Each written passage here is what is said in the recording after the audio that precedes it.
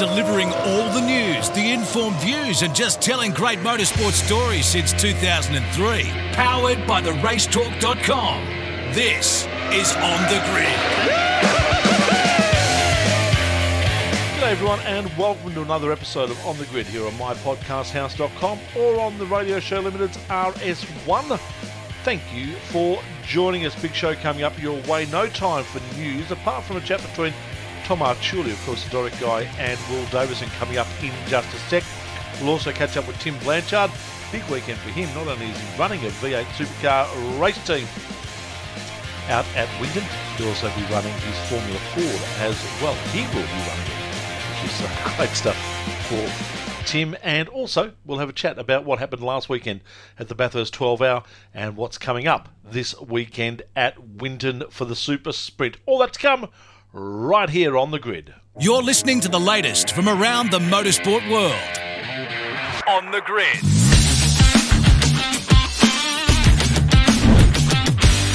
Round 5 of the 2022 Repco Supercars Championship heads to Winton this weekend, and joining me is a man that sits third in the championship, Mr. Will Davison. Hello, Willie.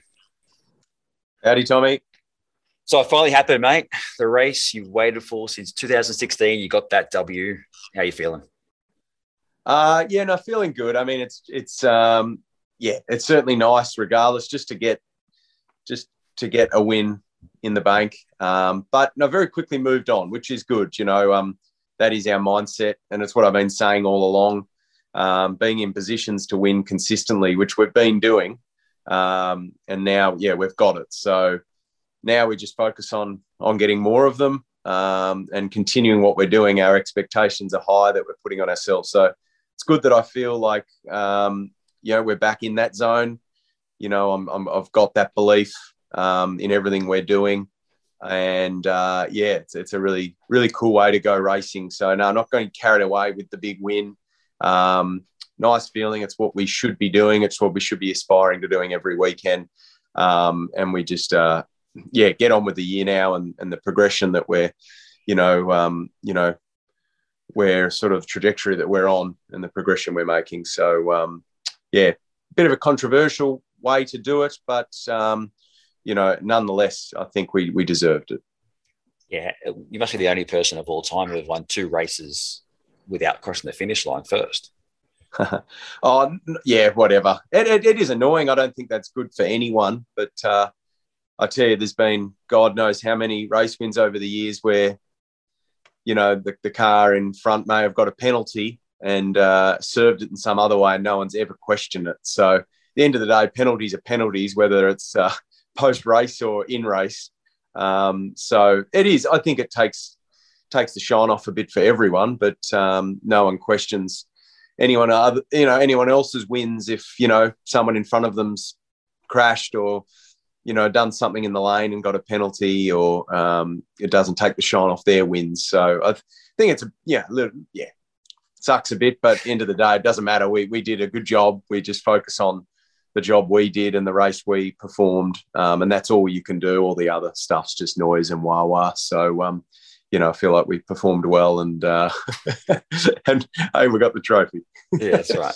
So you've been on a pretty strong run, 4 podiums in the last 5 starts. Do you believe you're now maximising performances as a team? Yeah, I think we're always striving for more. But, just sometimes we say less and do more. And, ultimately we're always working really hard in the background. And, people often say you're settling for second, or that's not true at all. We say less. There's if you don't win, there's no point carrying on about it. We just work hard behind the scenes to make progress with our package. Always on myself. You're always downplaying it, but we're always striving and living and breathing how to be better as a driver. That never ends. So, I'm digging deep to be better. Rich and I and the whole team are really, gelling well. I think we've certainly unlocked a few more things since last year, second year working together. So it's good that we've been able to do that, but that's got to keep going. We still clearly need a little bit more performance, particularly in the race trim. But yeah, I think the way we're able to get the most out of our car, so far in all the qualifying sessions, I think is a real credit to the team, and the way we're understanding each other. And we'll just keep trying to understand what we need to be a little bit better in the races. But, we've got some things we're working on, and hopefully we can just keep up what we're doing. And, who knows what's possible for the rest of the year. And finally, Winton this weekend, first time again to another track since 2019. What are your thoughts heading to Winton Raceway this weekend? Yeah, looking forward to the challenge. Certainly going there, having not driven there for 3 years. There's been some, small modifications to the circuit at turn 3 and 4 and a change in the curb profiles. So we haven't had the ability to see that. Obviously, all the Victorians have been testing there the last couple of years. T8 got a rookie day there last week and had a look at it. So, we certainly go there not quite as prepared as some, and with a 2-day format and 2 30-minute sessions. It will be challenging, but I think we're all excited by that challenge. We're not shying away from it. It's if anything, gives you a little bit of extra motivation to go onto their home turf and really back ourselves and our homework and our preparation and, see if we can, still get our car to the top. So, confident, we'll be able to get on it pretty quick. I think the team's always had a pretty good package around there. And, I sort of like Winton as well. So a bit of catching up to do in a short space Saturday morning. That'll be the challenge. But 2 30-minute sessions, I reckon we can get on top of it for when it counts come qualifying time. So looking forward to keeping up our good work. We've had 6 podiums this year, certainly another 2 or 3 that have gone missing, So, the form's good, and we've just got to really got to keep it up. So bring it on. All right, thanks, Willie. All the best this weekend. We'll see you out there. Thank you, Tommy. Cheers, mate.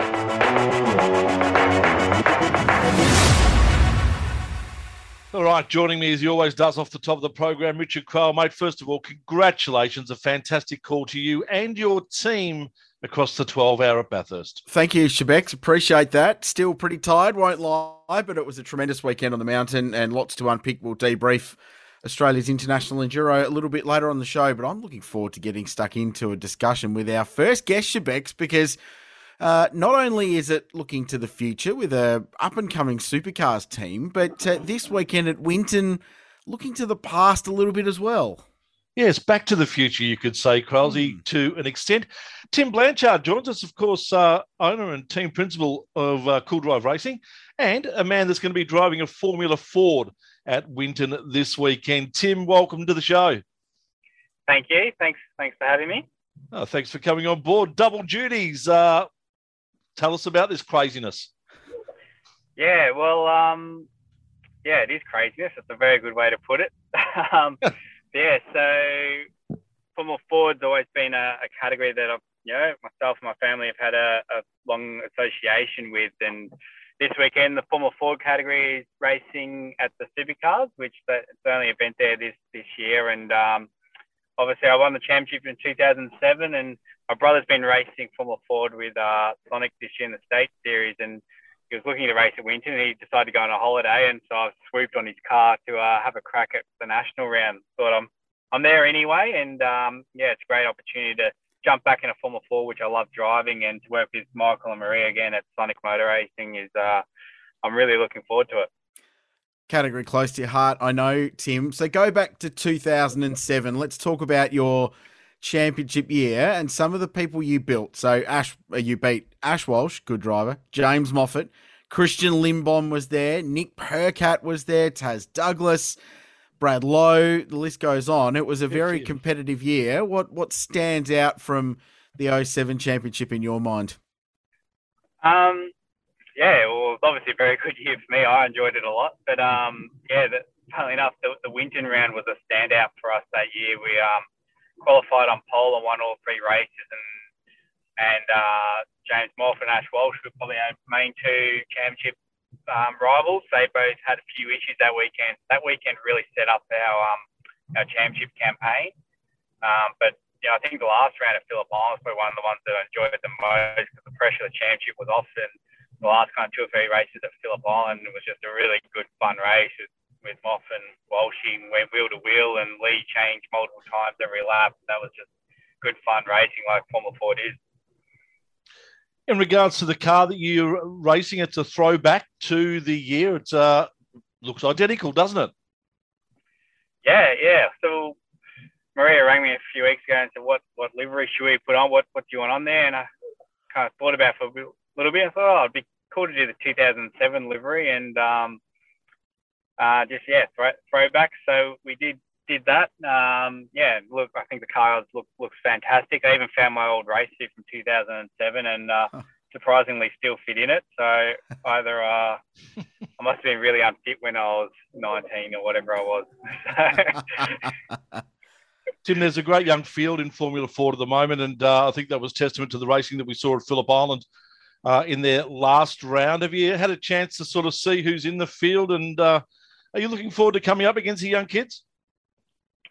Yeah, absolutely. So, racing, like I said, my brother's been doing a bit of Formula Ford in the State Series and Sandown National around the beginning of the year. So I've been watching a little bit of it, and it's always fantastic racing, like Formula Ford always is, like I mentioned. But yeah, to be honest, I'm not across.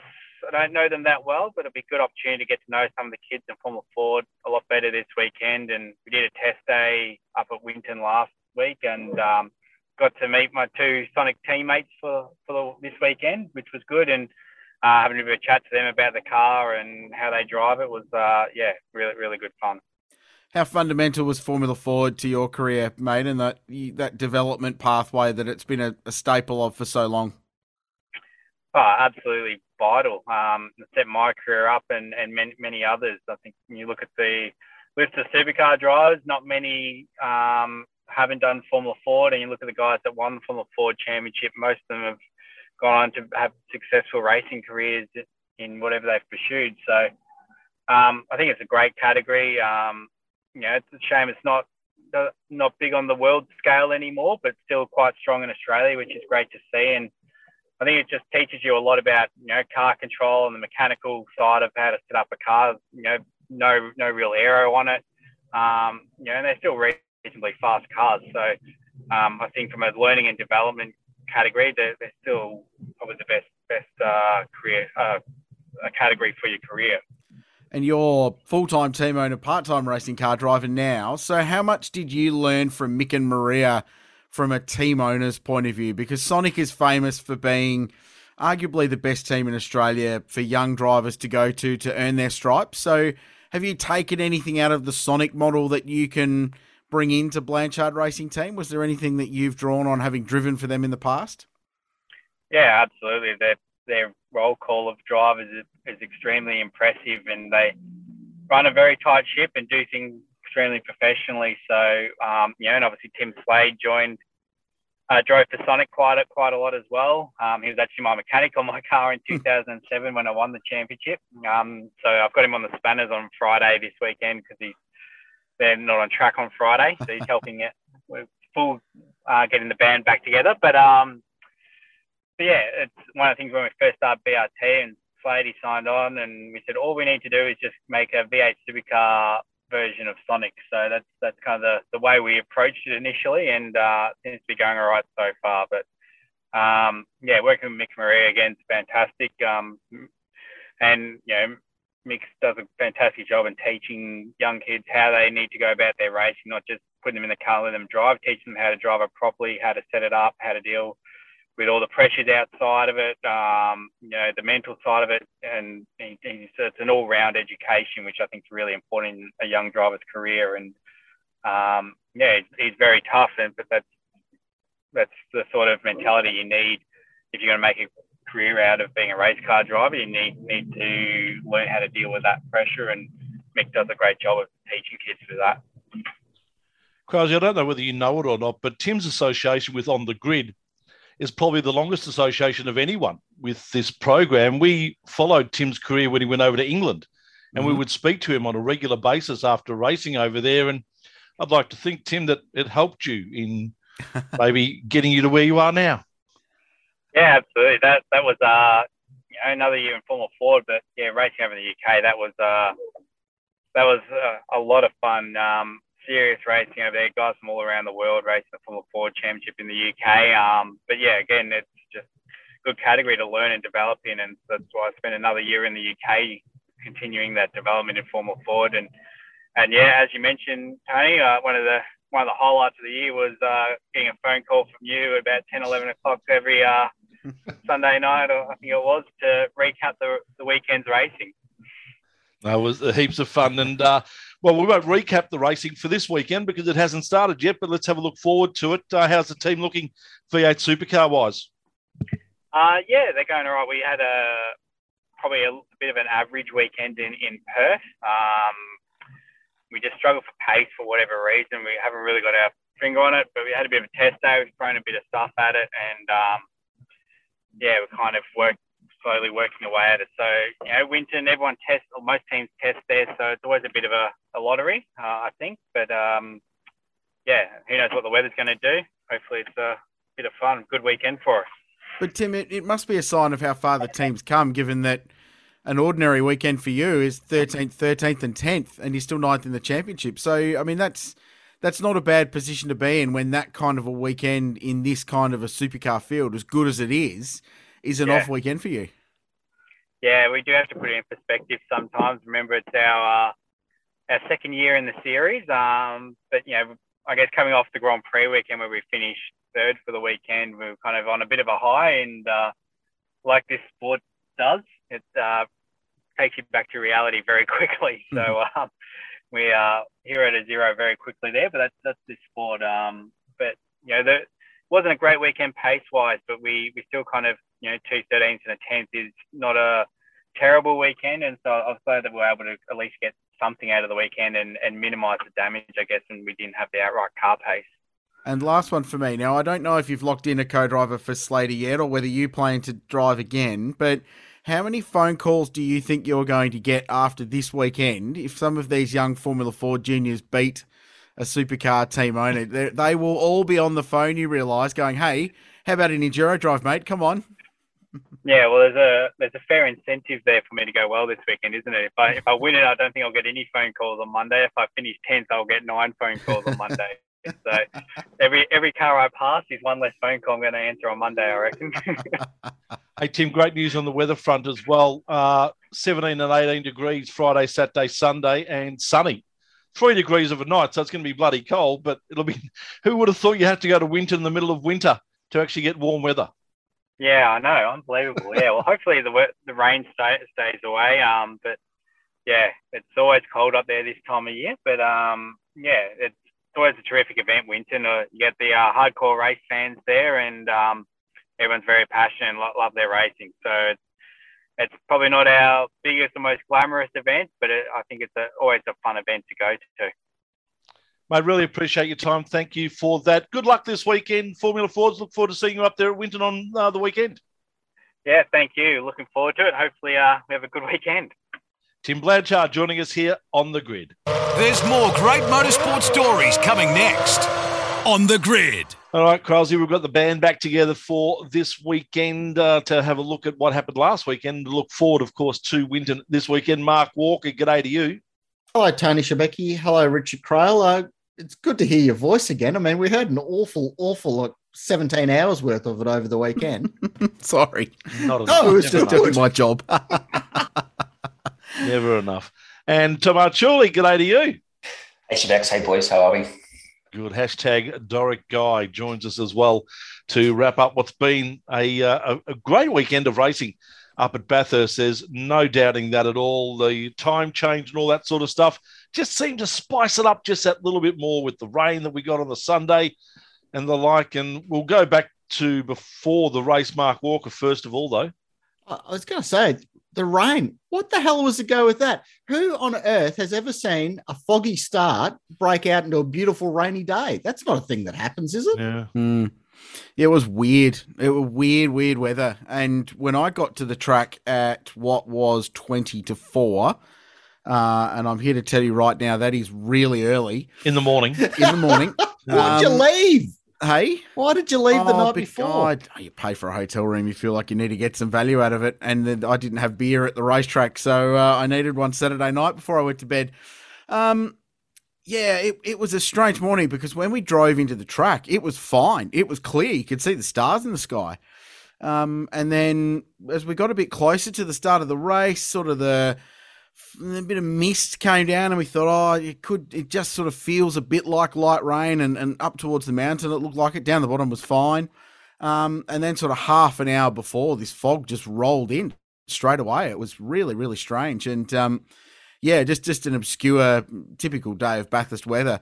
What was amazing was I don't remember a race where, certainly not a 12 hour, and it's been a while since we've had a 1000 like it, where it's rained quite a lot, dried, and got completely dry, but then done exactly the same thing again later on. It was quite surprising how that all played out over the course of the day. And it definitely added another dimension to it all. Certainly did. An amazing lap by Chaz on Saturday to take pole position. Yeah, what did you think about quali, boys? So I'm interested to get your feedback because it was a last minute change, and ultimately what we got was a better session than I think we would have had we rolled with the shootout, because the biggest issue that we'd faced all weekend was tyre warm up, and basically an outlap was extremely sketchy. And B, it would have meant that pole was probably going to be a 207.5 because you just could not generate tyre temperature. What we got in the end was a really good battle for pole. Quite literally a shootout between Kelvin van der Linde and Chazzy Mostert. So I'm interested to know what you guys thought and whether that maybe should be something we do at the 12 hour moving forward full time, just to give a bit more of a point of difference from October. No. I understand that. I understand that it was done for the right reasons, and the reasons behind it were all sound. And I don't have a problem with that. With the unique situation that this event was in May, with the smaller car count than usual, top 10 shootouts at Bathurst are awesome. You make that top 10 shootout, all the focus is on you for that one lap. You're getting all the TV time and the attention, and it's all on the line. And you can pull one out of the hat. Where you got absolutely kissed on Saturday was Chaz's third sector there was ridiculous. Like, where did that come from? It was nowhere in the first two sectors, and then bang, pulls out a pole, and that absolutely saved it. So it turned out all right on the night, but I hope in future they have a top 10 shootout. Yeah, I think next year, boys, when we've got the full complement of cars back, definitely return to a shootout, because a GT3 shootout with those cars, something to see, that's for sure. Can we just send them around for a couple of warm-up laps instead, Richard? Well, February and then send them off for one lap. So, do 2 warm-up laps, and then. I still know the tyres won't be up to temperature. It doesn't work for TV, but I mean, February next year it'll be 1,000,000 degrees again, so it probably won't be as much of an issue. I don't know. I really enjoyed it. I thought I loved the way it built, and it built towards the final after the final siren. Basically, the biggest irony of quali was that it got Audi in massive strife. And there were seriously angry people down with the 4 rings on their shirt with how that played out, because it didn't really need to happen between Chaz and van der Linde. They were 6 tenths quicker than Ricardo Fella and then Jules Gounon in the first of the Mercs. But what it did was get them a balance of performance adjustment. So they copped 15 kilos of weight. And it certainly didn't change Sunday for Audi. They lost that car race, but you never want to go into a race having to carry 15 more kilos than you did the day before. So, yeah, I thought that was really, really interesting. On Audi, they dropped it, didn't they? I mean, that was ridiculous that we put on the race talk the top 10 things to look at. Number 2.2 was the driver time for the AMs.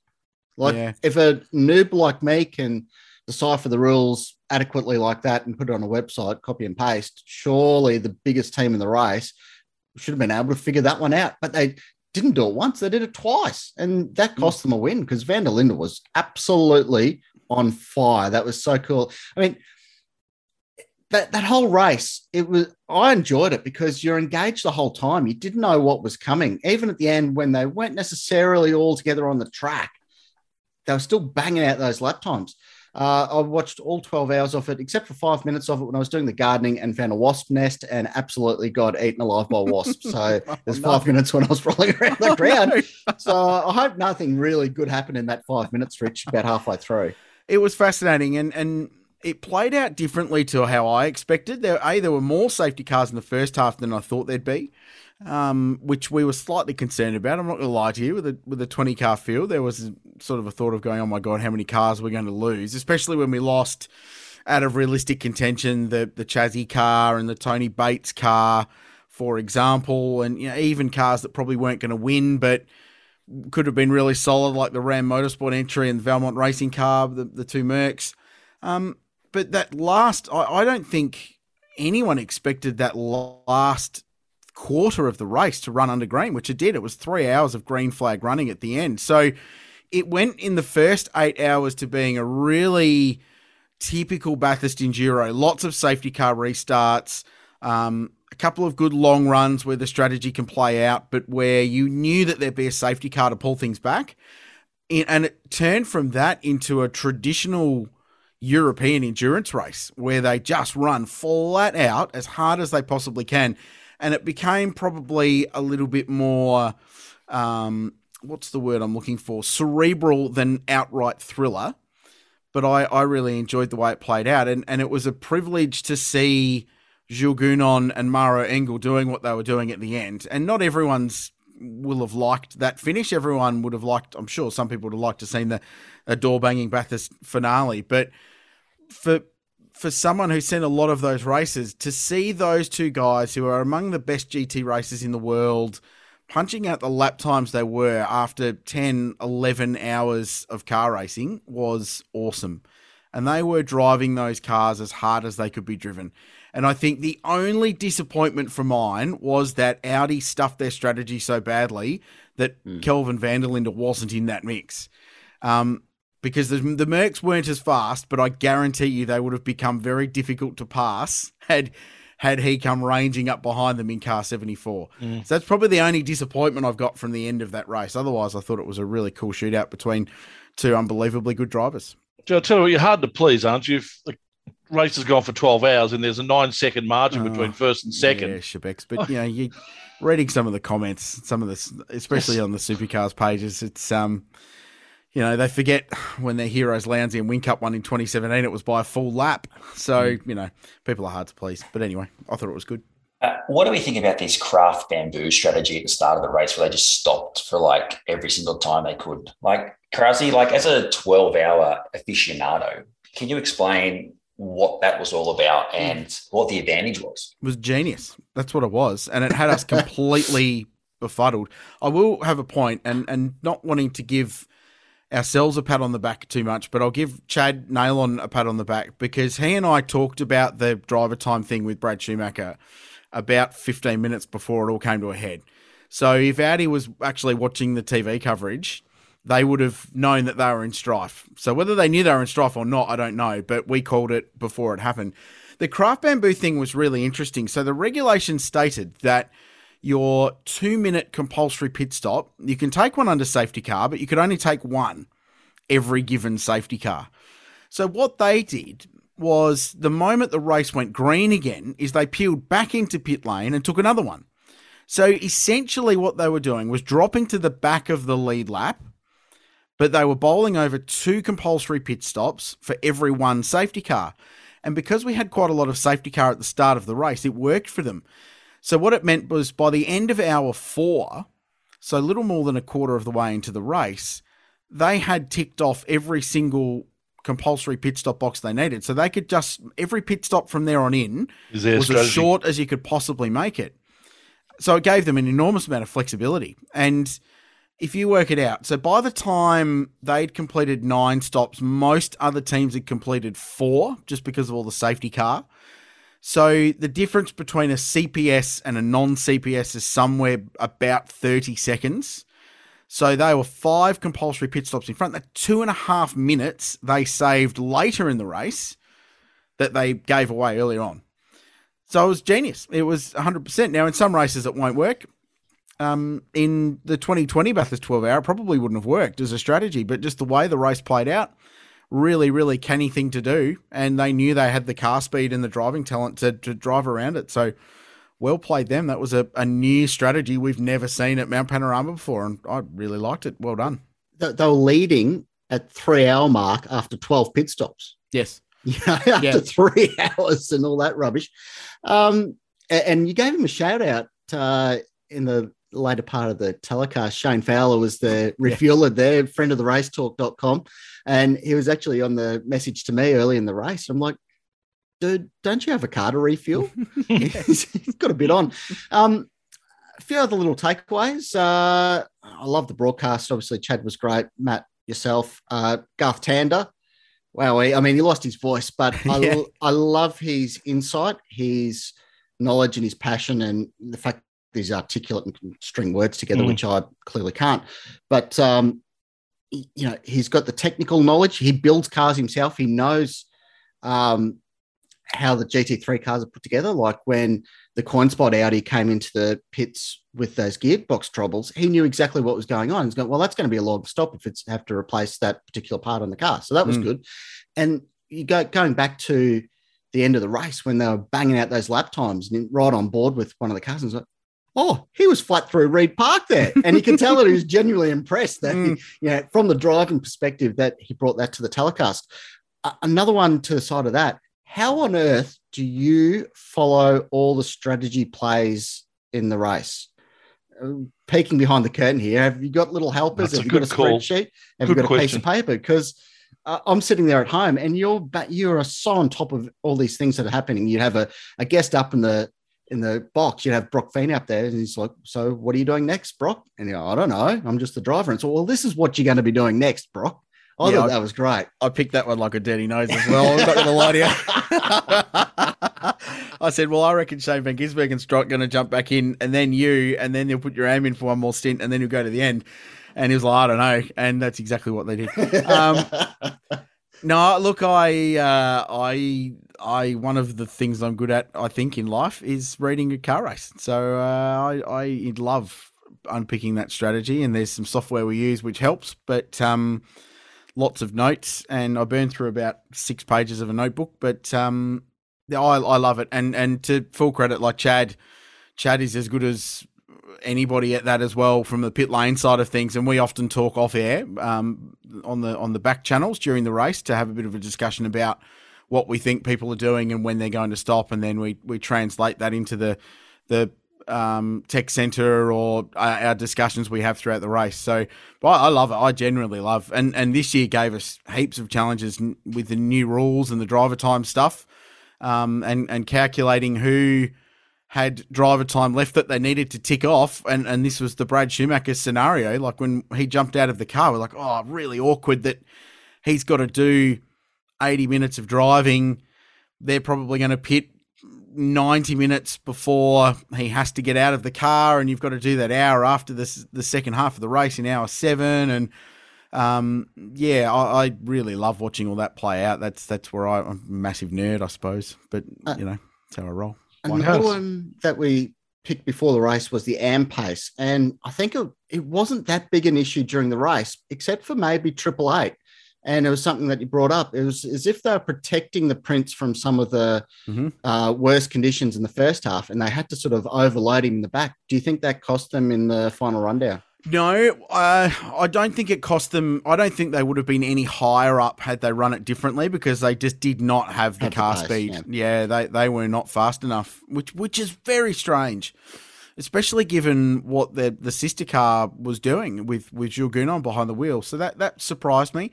They had peak 1 lap pace. So on any given lap, one at a time, Shane could go with the cars around him in that end sort of shootout with Maro Engel, but he couldn't match them over a long run, which was very surprising for mine. And it's another story where T8 have been close, but not quite close enough at Bathurst in terms of car speed. And if you go back over the last couple of years where Triple Eight's cars have finished, they've been 3rd or 4th, basically. They've been very, very close, but they haven't had that last little 0.5% of raw speed that ultimately you need to win the car race. I agree. I thought they were protecting Prince Jeffrey a little bit, and the crash he had earlier in the weekend when he came off the road at turn 2, nerfed the thing into the barriers, and they missed most of practice 3. In fact, they missed all of practice 3. It was on his outlap, and all of practice 4. I think that really hurt them. It put them behind the 8 ball, and it probably dampened Prince Jeffrey's confidence as well, and it would take a long time for him to get back. And we saw the same thing with BRM when Mark Rosser crashed their car on Saturday. And I spoke to Mark after the race, and he said, mate, it shot my confidence to pieces because that was the last time I drove the car. The next time I jumped into the car, we were leading after what Nick Percat and Joey Mawson had done at the start. So he said it took me ages to build my confidence back after that. It's a massive thing for the AM driver in that race. So yeah, it was really interesting. They just weren't quite there, but Triple Eight were very satisfied, and they played a big role in Sun Energy One Racing's victory, and Kenny and their guys producing what they did at the end. Before we move on to Winton this weekend, Stu, is that Kenny Habul story? The Peter Brock. I wasn't fully aware of the depth of that Peter Brock story. The fact that Brocky took him in as a young kid and the like, it was just amazing. It's a great tale. It genuinely is, and the passion that Kenny has for Mount Panorama is as genuine as I've ever seen anyone have feeling for that place. And you know, the 4 of us all desperately love Bathurst, and Craig Lowndes desperately loves Bathurst and things like that. And Kenny is right up there in terms of the raw emotion that place generates for him. And having won it, I half expect him to go, I'm not going to drive ever again because this is peak. And he didn't say that because I suspect he'll keep racing, but I was half expecting that at the end of the race. And his half a Woody comment was outstanding, and just I bumped into him. I made a tactical withdrawal very early, but we had a quiet little team TV debrief at the Ox upstairs on Sunday night, and just as I decided to leave, Kenny and his cadre walked in. Yeah.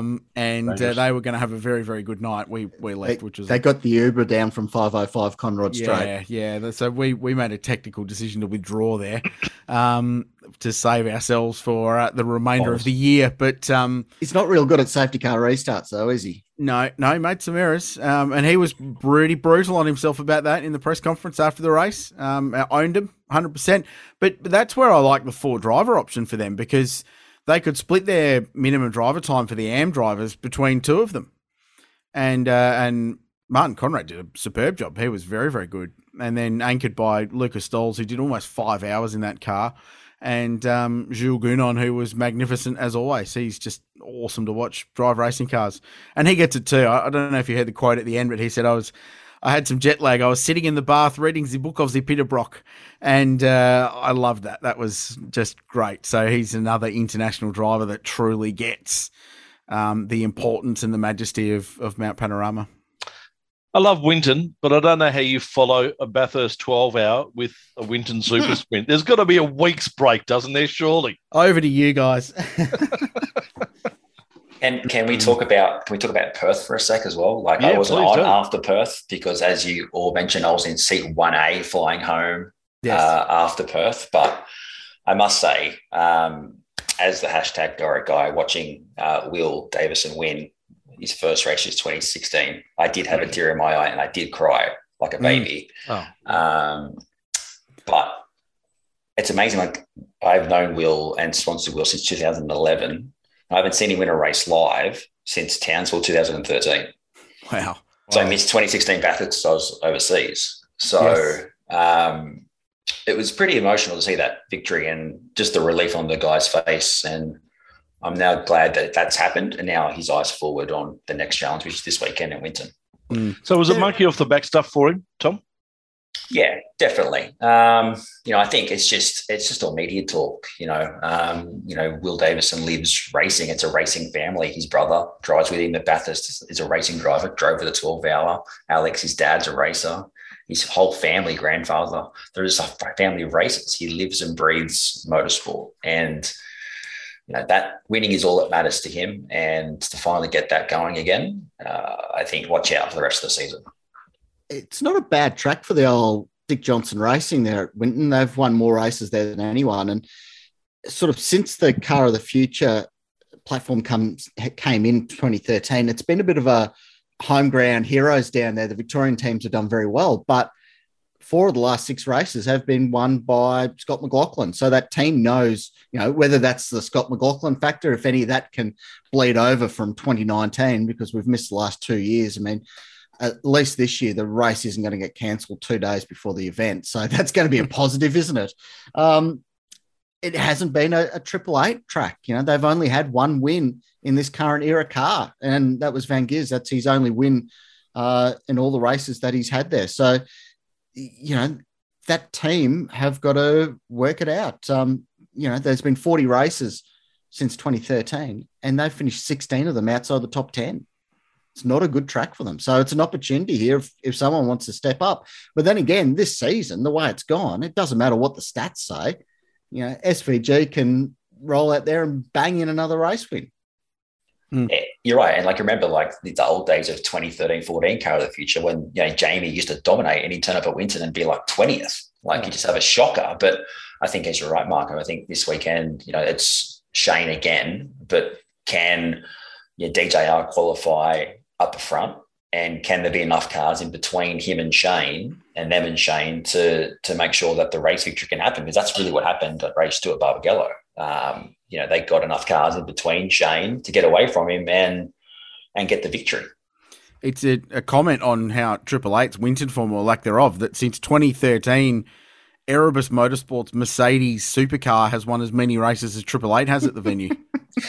That's not good for Triple Eight, PS.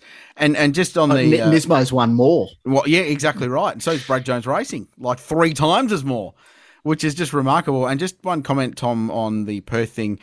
If you social that you're in seat 1A, it's going to get brought up. Just FYI, it will get discussed.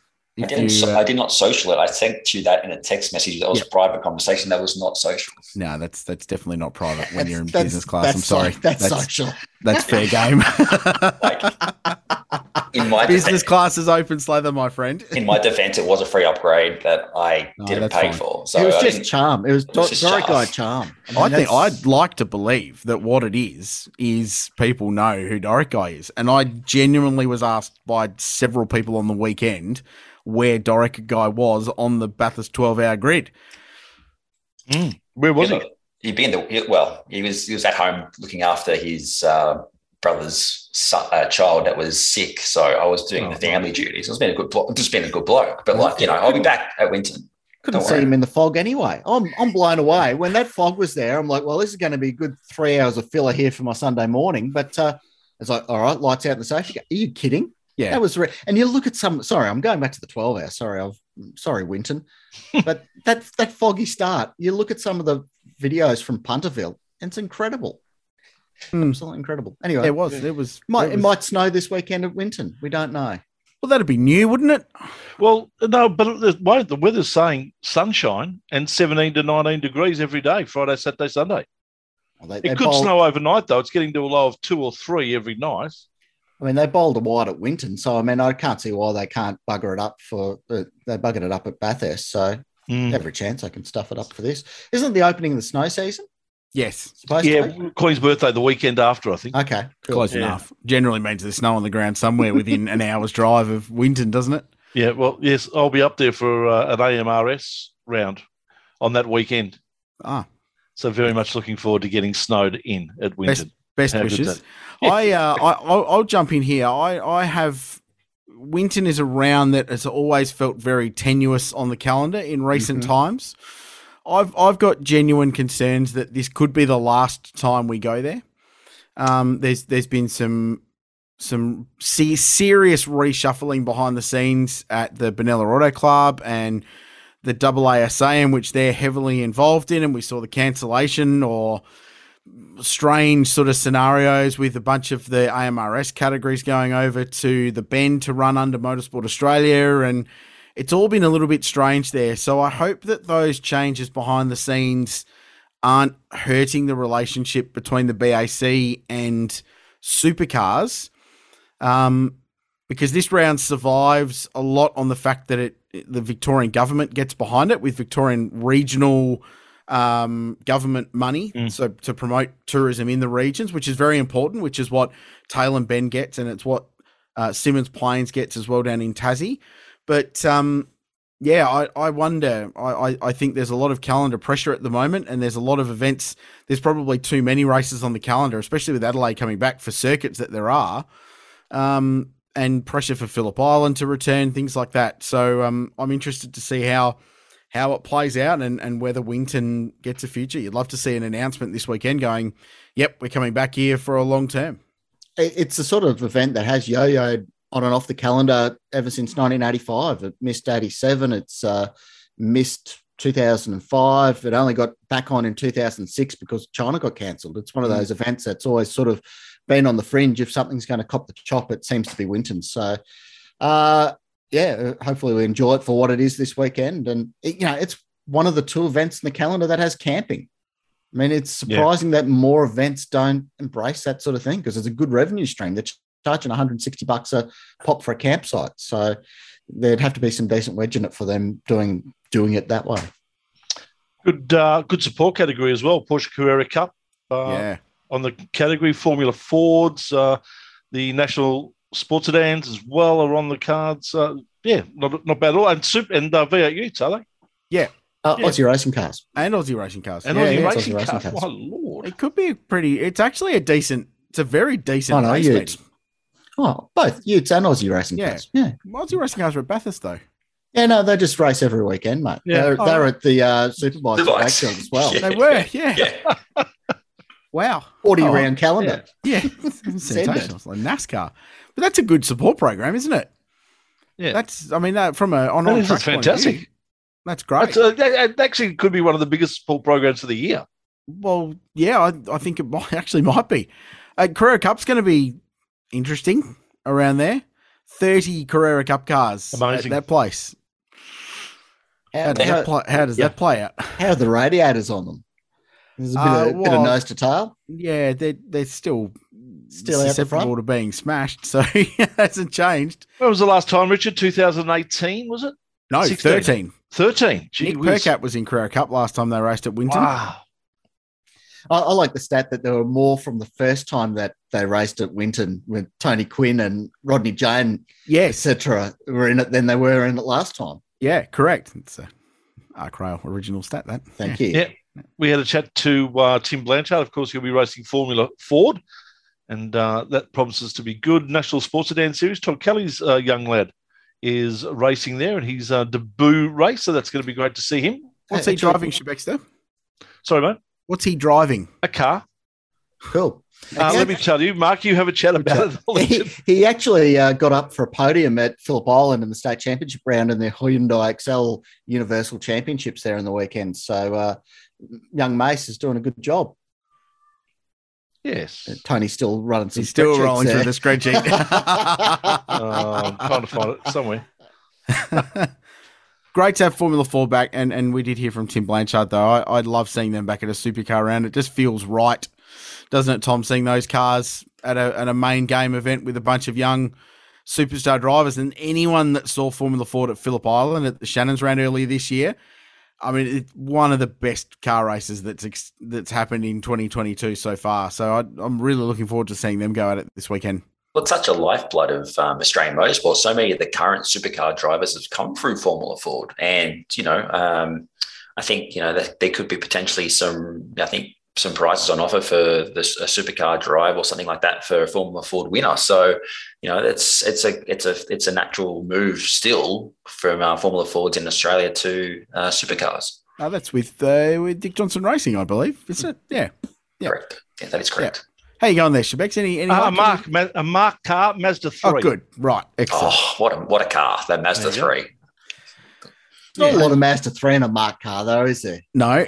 Badge. Oh, yeah. Suppose. And that's it. I had to go back to the 12-hour again. Didn't Jake Camilleri do a grouse job to put his thing up into P2? If that stayed wet the whole way. Yeah, they could have won the race. Seriously, they could have contended for an outright podium. Those things were unbelievably good in the wet, and the benchmark lap time goes out the window. They don't have to worry about it. So no, he drove superbly well. Did the Queensland car dealer. Grand Prix Master. Good to see. Last couple of things to look at, boys, before we say goodbye. Indy cars on the weekend. We're racing this week. They're racing this weekend, aren't they? No, they raced last weekend. Last With weekend. Indy GP. Keep up. It's very rude that they put it on at the exact same time as the 12-hour started. Yeah. So, Richard, you watched the Indy cars clearly? No, well, Your thoughts? I'm not going to confirm nor deny that we may have had a small window open on a screen from a network that certainly wasn't covering the 12-hour.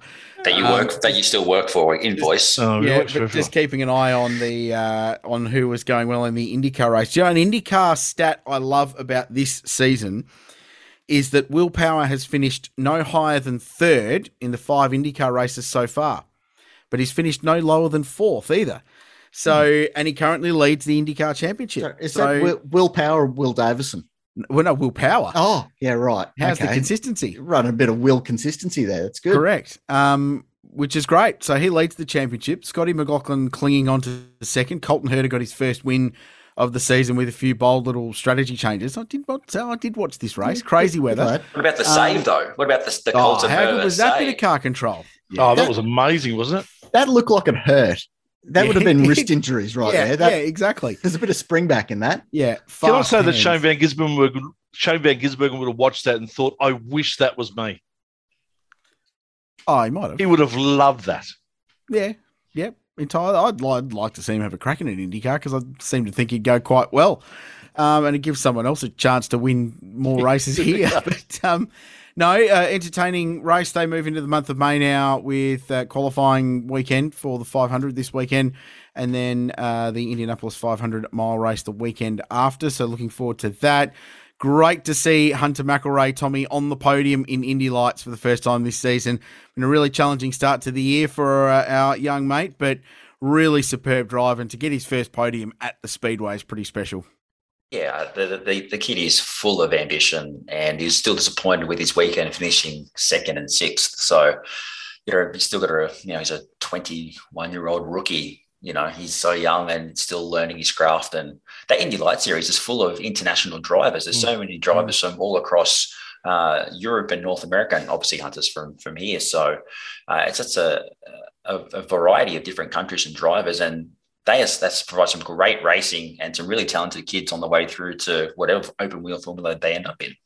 I mean, he's second of the rookies this year, so I think he's 7th in the points. And there's only been 4 events, and 2 of them were on the weekend. The first 2 were a bit of a blowout, but still plenty of time for him to get his stuff together, which he clearly is. I love the fact the second race on the weekend was held in 2 parts and ultimately took 6 hours to complete, just due to weather and all sorts of chaos going on there. Another race that was on at like the same time as a 12-hour. So I had the 12-hour on the TV and had Hunter's race on at the same time at like 8:30 on Sunday morning. It's great. Man. Good man. That's what we Beautiful stuff. All right, boys. See you all at Winton. Do we pick a winner? Or do we just accept and move on that it's going to be Shane Van Gisbergen? No, not at all. Let's not do that. No, what about a wild card? Pick a wild card. Cam Waters. That's a wild card. Yeah, I actually like that. Yep. Yeah, all right. You want a wild card? Andre Heimgartner. Oh. Macaulay Jones. But no, let's have a sensible wild card, shall we? He was Brad pretty Jones decent Racing last have time. won 3 races at Winton Motor Raceway in the last 7 years. They always go well there. Can I say Nick Percat? Sure. Well, it's going to be an up round for Walkinshaw. That's right. Chaz is going to absolutely sweep it. Yeah. Actually, Chaz I think he's got equal most poles, or he's right up there in poles, so he can qualify well there, which is half the drama at Winton. So if we have good Walkinshaw this weekend, he'll be in the conversation. And I think I love that run down to turn 1 at Winton, especially with these things. There's always a bit of energy in it because it tends to decide the motor race more often than not at that place. Yeah, correct. All right, guys. See you all up there in a couple of days' time. Thank you, boys. And we'll see you on the grid again very shortly.